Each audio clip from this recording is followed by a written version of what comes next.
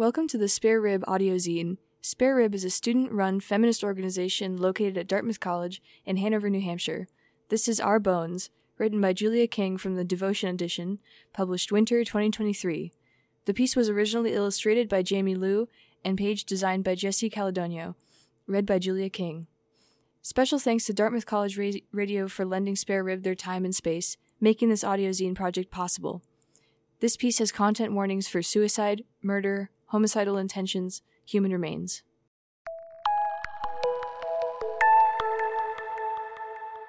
Recently, I have felt like I'm in some kind of spinning tunnel, where I might think I'm on my feet 1 second, but in the next moment I'm completely upside down. In the course of a few weeks, my friend committed suicide, a classmate from high school was murdered by his college roommate, and a student brought a knife to my brother's high school with a list of people he was going to stab. In a time like this, I desperately want something that can truly ground me, stop me from tumbling around.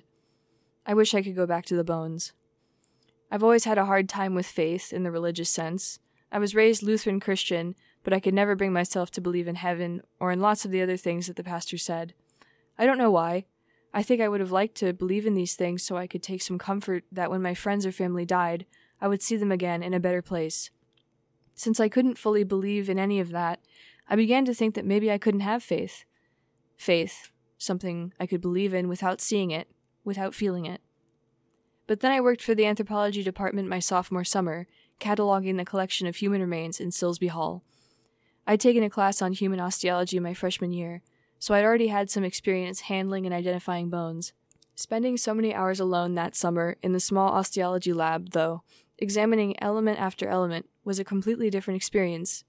Even though I was alone in the lab, I didn't feel that I was alone, especially knowing there were hundreds of human beings scattered in boxes and drawers around the room. But as creepy as that sounds, it didn't feel creepy to me. That summer did have a big impact on how I thought about death, though.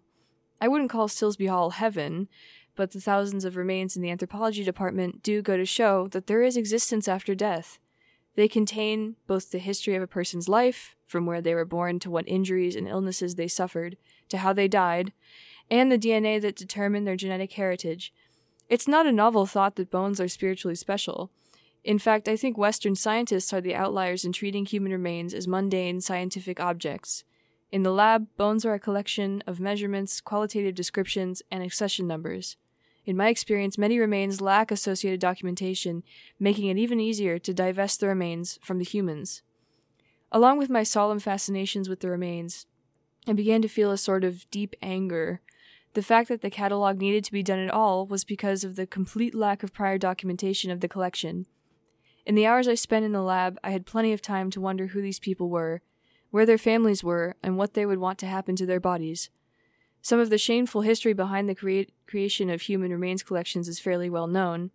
The Morton collection of stolen skulls at the Penn Museum, for example, or Carolina Biological, who used to dredge the Ganges for skeletons that were to stand in elementary classrooms. I looked at the Carolina skeleton in the corner of the Silsby lab, a woman of small stature, and imagined she may have once been at rest in a holy river. There's also the likelihood that some of these remains have never been buried.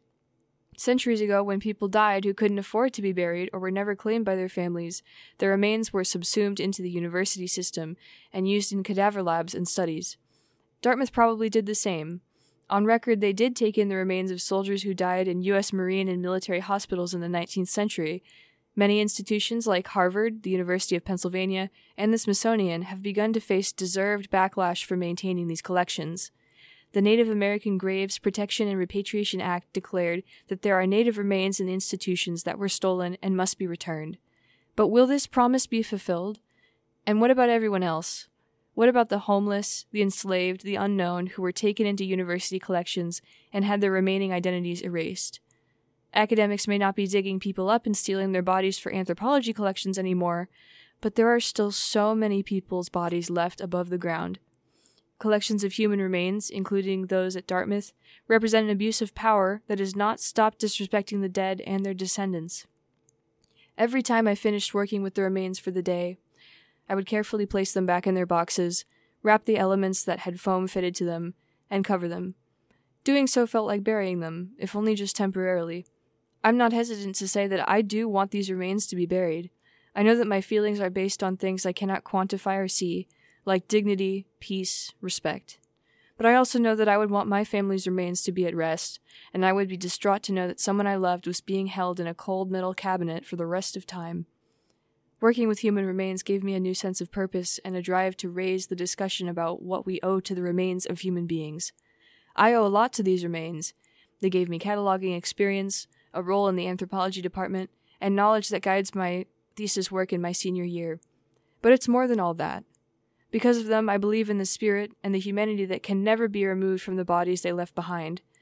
When the world starts spinning too fast and I can't tell up from down, I press on my arms, my hands, and feel the bones that link me to those many people who have come before me. We are lasting, meaningful bodies that deserve reverence. These bones have given me my faith.